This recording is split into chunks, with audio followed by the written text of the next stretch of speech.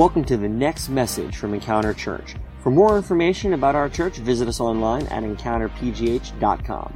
Thanks for listening and enjoy the message.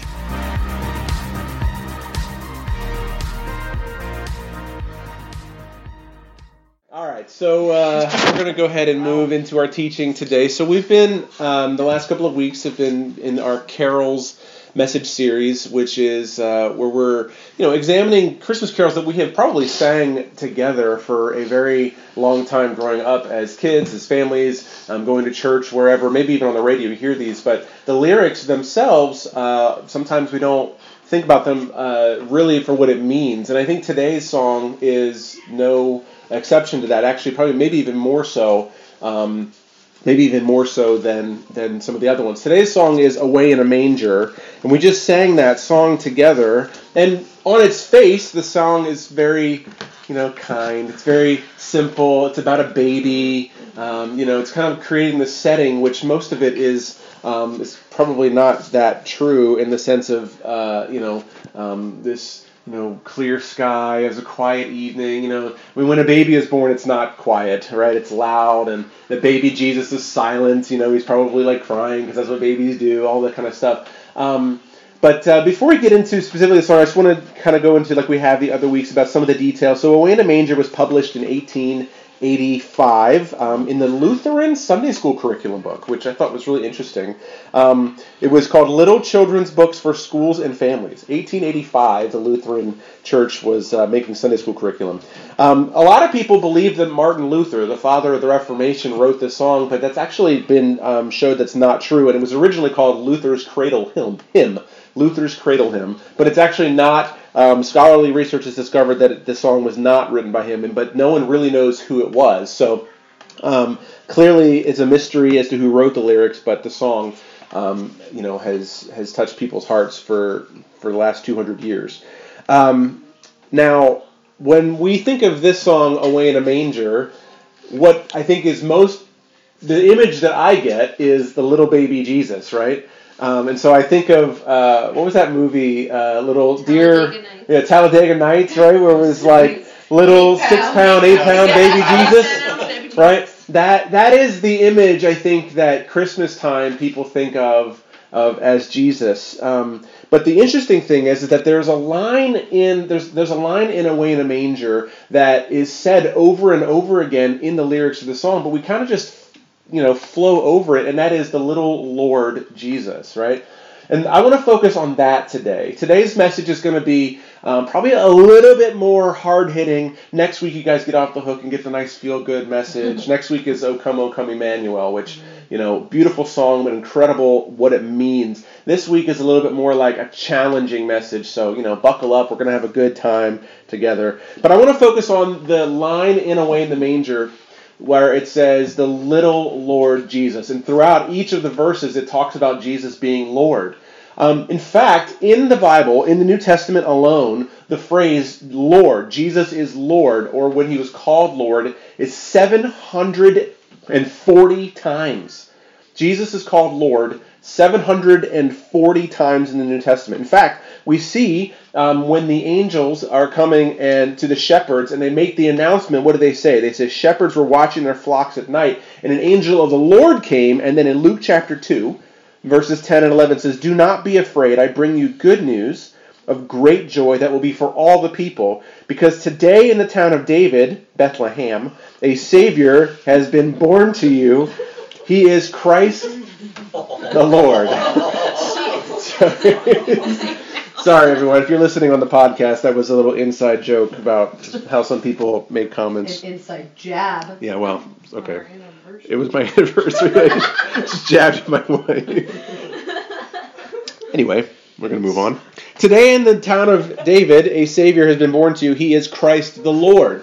So Jesus is announced by the angels to the shepherds as being a Lord. Well, what does that mean? Have you ever given much thought to the idea of what a Lord is? It's not really a phrase that we use today. We don't call people Lord. The last time I think I heard it was in Back to the Future when Marty McFly comes home and the doorbell thing says, Marty has arrived, Lord of the Manor, King of the Castle. Like it, but we don't think of those words. If you watch Game of Thrones, or you play Dungeons and Dragons, or you maybe in like Lord of the Rings, those kinds of things, you hear the word Lord, but in our modern context, we don't really use that anymore. But a Lord is actually from the word, Greek word, which is kurios. Everybody say that. Say kurios. Kurios. It means supreme in authority. Supreme in authority, controller, and Lord. So kurios, so the angel is saying, Jesus is coming, the one who's come to give you great joy. This news is wonderful. And it says he will be called Christ the Lord. Christ the supreme authority. Christ the controller. Christ the Lord. Now control is something that I like to have. I'm definitely a control freak. If you ask my kids, particularly my son, anytime he wants to touch any of my gadgets, I get I'm like, don't touch that. I don't want you to touch that. So, for example, this lovely little thermostat here, I just said, what's the temperature right now outside? And Lincoln walks over to the thermostat and pushes the button, which shows you the temperature, and my whole body just bristles. That's my toy. Like I'm like that with everything I touch. Anything in my life, I want to know what's going on. I want to know how to do it. I feel like when I'm best in control myself. I like to drive the car. I like to have control over my day. Hopefully I don't like to have control over people, but maybe other people would say otherwise. I want to have the perfect family vacation or the perfect family Christmas or whatever. And so I do anything that I can to control that. The problem is that when Jesus is Lord, that he is the controller.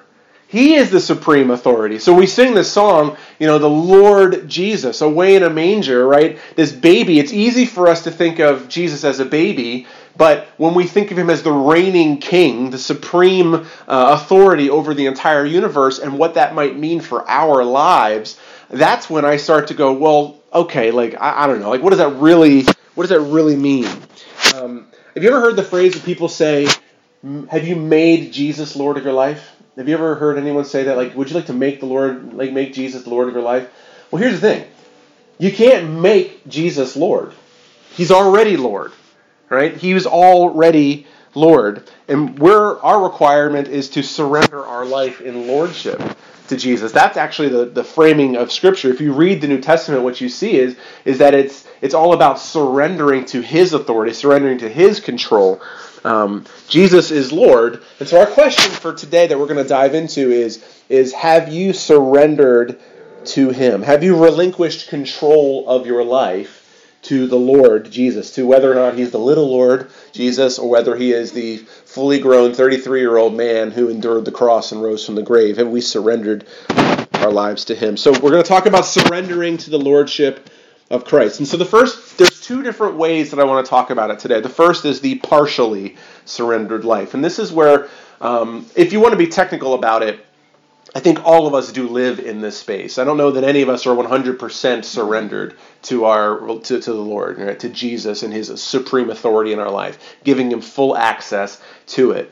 But I think when we're going to talk about the partially surrendered life to Jesus, we're going to talk about really what that looks like when we're willfully doing that. So in Luke chapter 6, verse 46, Jesus says this, "Why do you call me Lord, Lord, and do not do what I say?" So there's this verse where Jesus is looking at people, and this rabbi, I believe it was, comes up and walks up to him, and he says, "Lord." And then Jesus turns to him, like Jesus often is. Have you ever noticed that? Have you ever read through the scriptures that sometimes Jesus is very blunt with people? Sometimes, they would ask him a question and he wouldn't even answer their question. He would give them a parable, or he would, ignore what they were saying and then jump right into the root of it. And here's a perfect example of that. What we see is this man says, "Lord," right? And Jesus obviously understands he just wants his attention, right?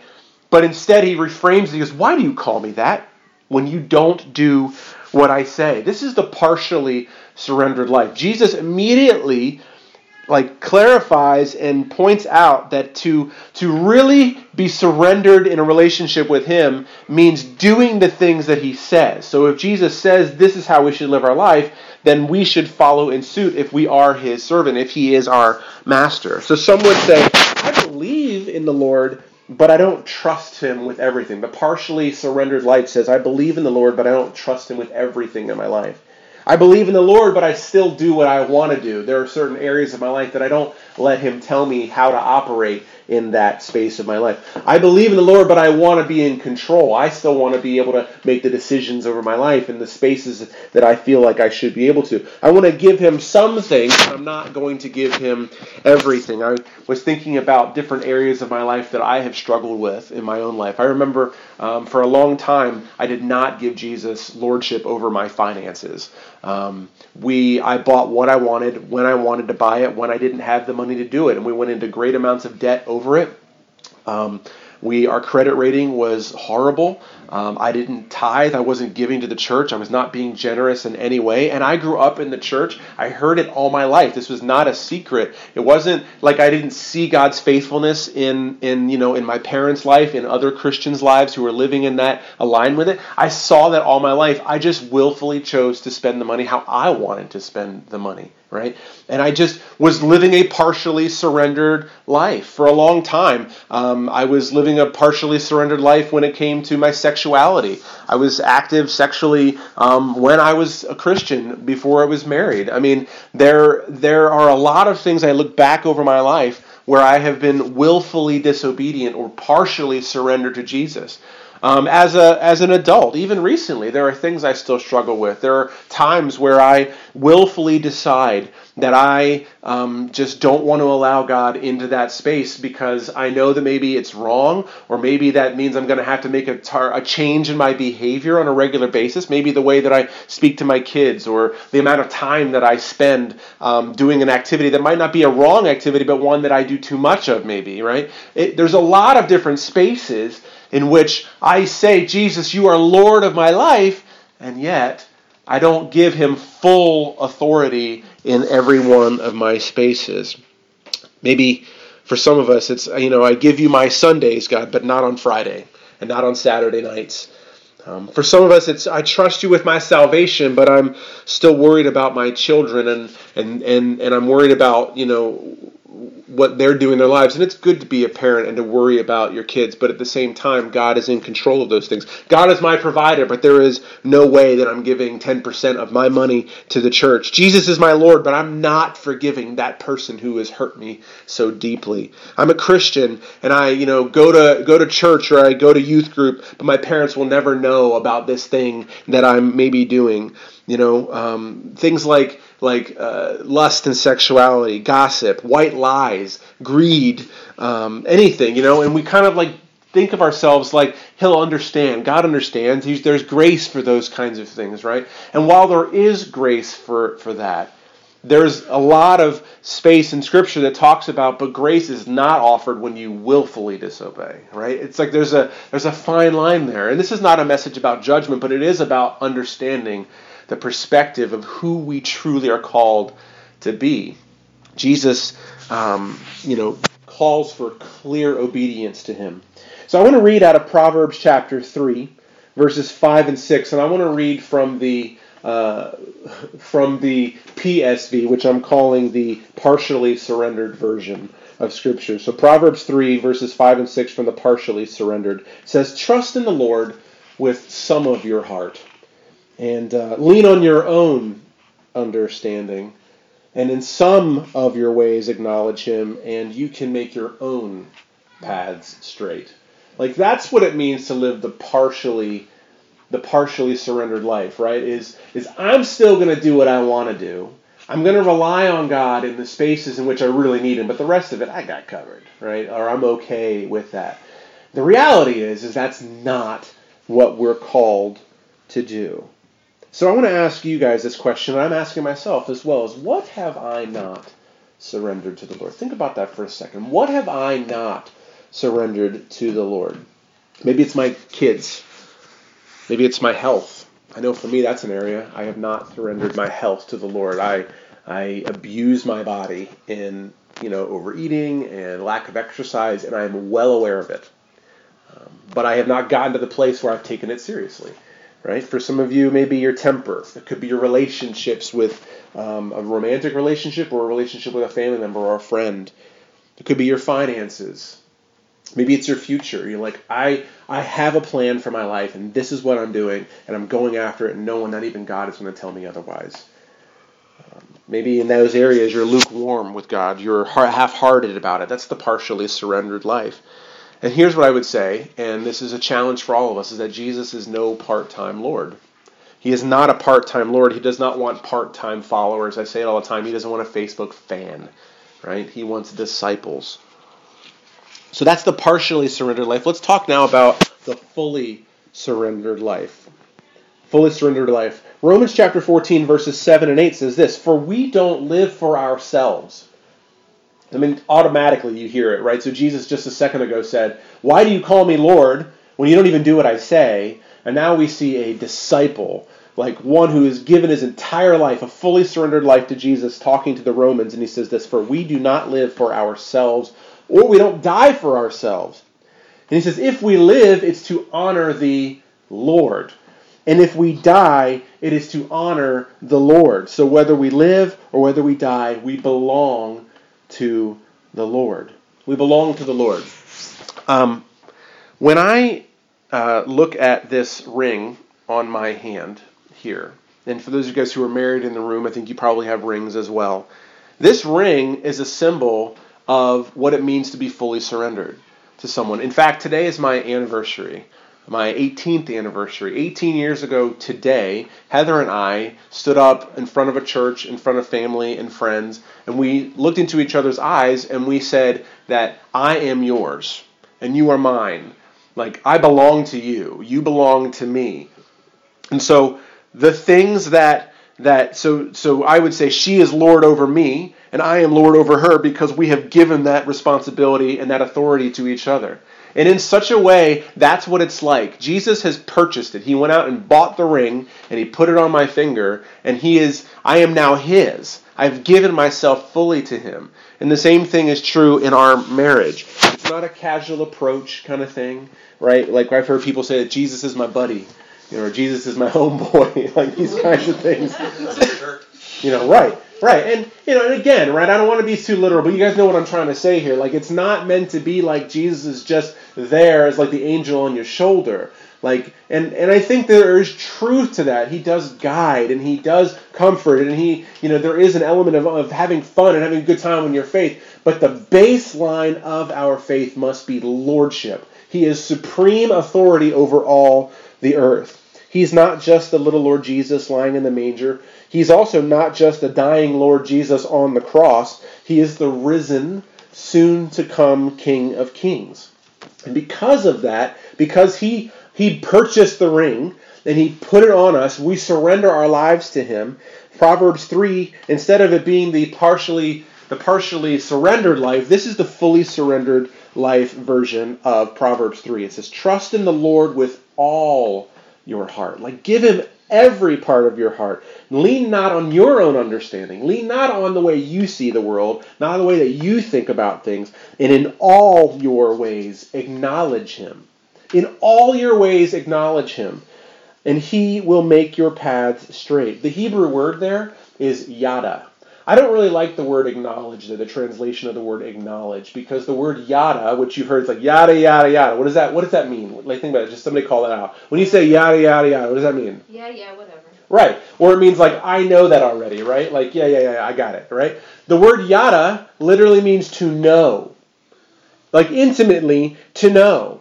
So the idea of knowing a person, that was the word for like sexual intimacy as well, like to know someone on such a deep level, right? So when it says here to trust in the Lord with all your heart and lean not on your own understanding, but in all your ways, yada, in all your ways, know him, and he will make your paths straight.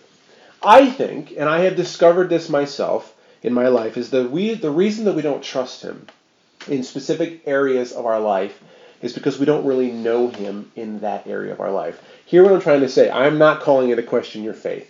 I'm not saying that you don't know Jesus, that you don't know him in your life. What I'm saying is that I have found that the less surrendered I am in an area of my life is mostly because I have not seen him, learned to trust him in that area. I don't know that part of him and seen it operate in my life effectively. And in order to get there, you have to release it. You have to trust him in that space. There's a risk that first step across, that you feel like you're going to fall, but knowing that there's something going to catch you, or that there's a platform there. In order for us to move past our control over our finances, like Heather and I talk about all the time, there was a moment in which we said, I have seen that God will take care of other people. I have seen his faithfulness, but I have not experienced it myself because I have not surrendered this area. But the only way to get there is to surrender my finances to him, which meant I had to take action. I had to choose to say no to this thing, create a budget, give, to the Lord in my finances, make those decisions, which was a risk because it was but I don't have this money here to give, or if I do that, I might not be able to get the thing that I want, right? And it was a risk at first, but what's happened is that over time, when we stepped out, God proved himself to be faithful because he always honors his promises. And then we continually stayed faithful to it. We began to know Jesus in that area of our life over and over and over again, to where now when questions come up about our finances, sometimes our tendency is to first go back to fear, but we're much quicker to be able to remind ourselves, no, I know that this is true. I know that God will take care of us because we have seen it. We have experienced it. We know him in that area of our lives. It's all about relationship. It's all about a relationship with Jesus. So that's why we have read this before in Deuteronomy 6, right? It says to love the Lord your God with all your heart, with all your soul, with all your mind, with all your strength, right? So it's with everything that you are. And Jesus echoed that in the New Testament. He said to give God everything, to know him. It's about a relationship. It's not about following the rules. It's not about doing a formula. If I do 1 + 2 = 3. It's about a relationship with God. It's about spending time with him, hearing his voice, challenging us, calling us to something greater, to something deeper. And when we do that, we will begin to know him in that area of our life. So again, Jesus says, not everyone who says to me, Lord, Lord, will enter the kingdom of heaven, but only he who does the will of my Father in heaven. So to be a fully surrendered Christian means to do the things that we see are clearly taught. And when it comes time for us and the Spirit of God convicts us of something that we is poking, knocking on the door saying, this area of your life is not right. It's not what I want for you. It's not what I've called you to. It's not the best that I have for you. I want something else for you. I want you to try this. I want you to do that.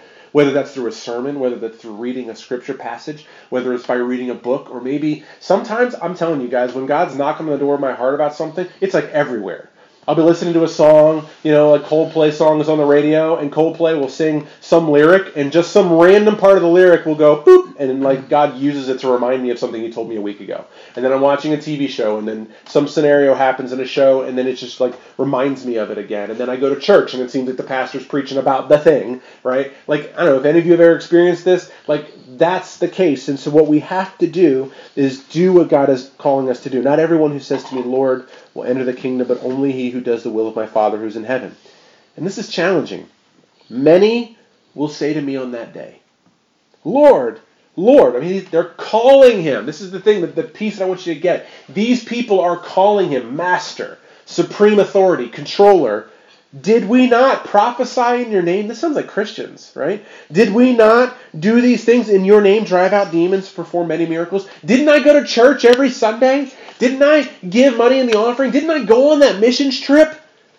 Right? Didn't I go serve the homeless? Then I will tell them plainly, I never knew you. Knew you. Away from me, you evildoers. I think there is a big difference calling Jesus Lord. There is a big difference between calling Jesus Lord and surrendering to him as Lord. I told you this was going to be a heavy message today. And here's why I think that is the case. Is because we want God to prove himself so that we can trust him. Right? We want God, do this thing and I will trust you. But God wants us to trust him so that he can prove himself. God wants us to trust him so that he can prove himself. Faith has to come first. If there's an area of your life that, even this morning, that you sense that God is saying, this is an area that I want to work on this year, this coming year. I want to work on that. This is a space that where you've made too many mistakes in this. I've seen you go through too much hurt because of this, or you get yourself into trouble, or you hurt other people because of it. Whatever it might be, if you sense that God is saying that to you, you have to say, okay, God, I trust you. I want you to be Lord. You are Lord. I just want to step under your authority in my life. You have to realize that you can't please him without faith. The Bible is very clear about that. It says no man can please God without faith. It takes a certain willingness to say, God, you are above me. Your ways are higher than my ways. I can't understand. If you say to do it that way, I'm going to do it even though I don't get it. And I'm going to finish with this, is that Jesus is Lord of all, or he is Lord of nothing. He is Lord of all or not Lord at all. And the question, that's really for our lives. He's not a part-time Lord. He doesn't want part-time followers. God wants us to trust him so that he can prove himself. Would you close your eyes with me? God,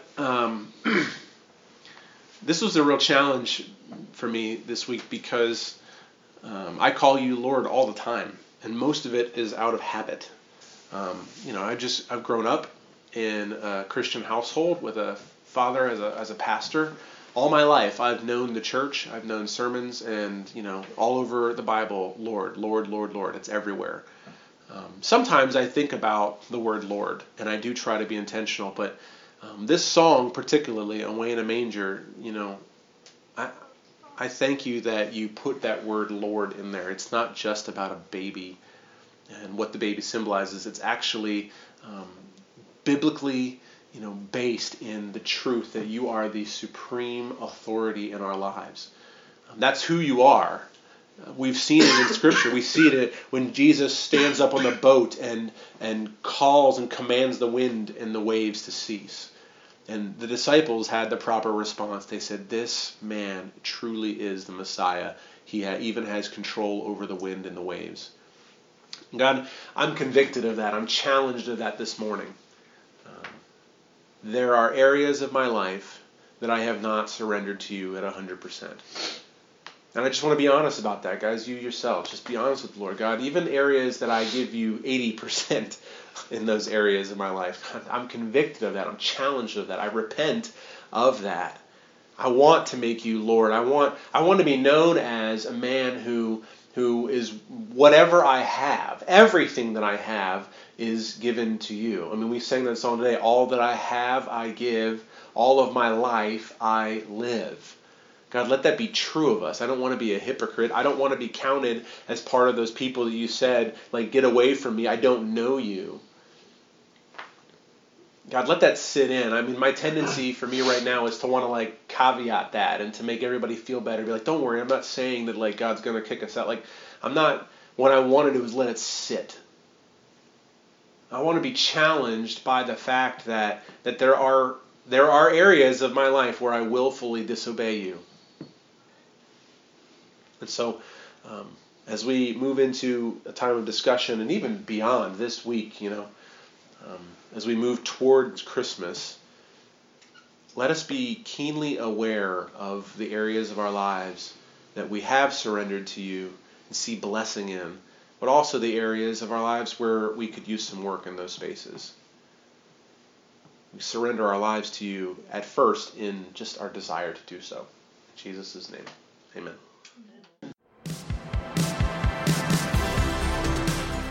Thanks for listening to this week's podcast. If you call Encounter Church home, or if you'd like to partner with us to support the work that God is doing here, you can take advantage of our online giving option. Just go to encountergiving.com. Also, stay up to date with us throughout the week by following us on Facebook, Twitter, and Instagram at EncounterPGH. Thanks for listening, and we'll see you next week.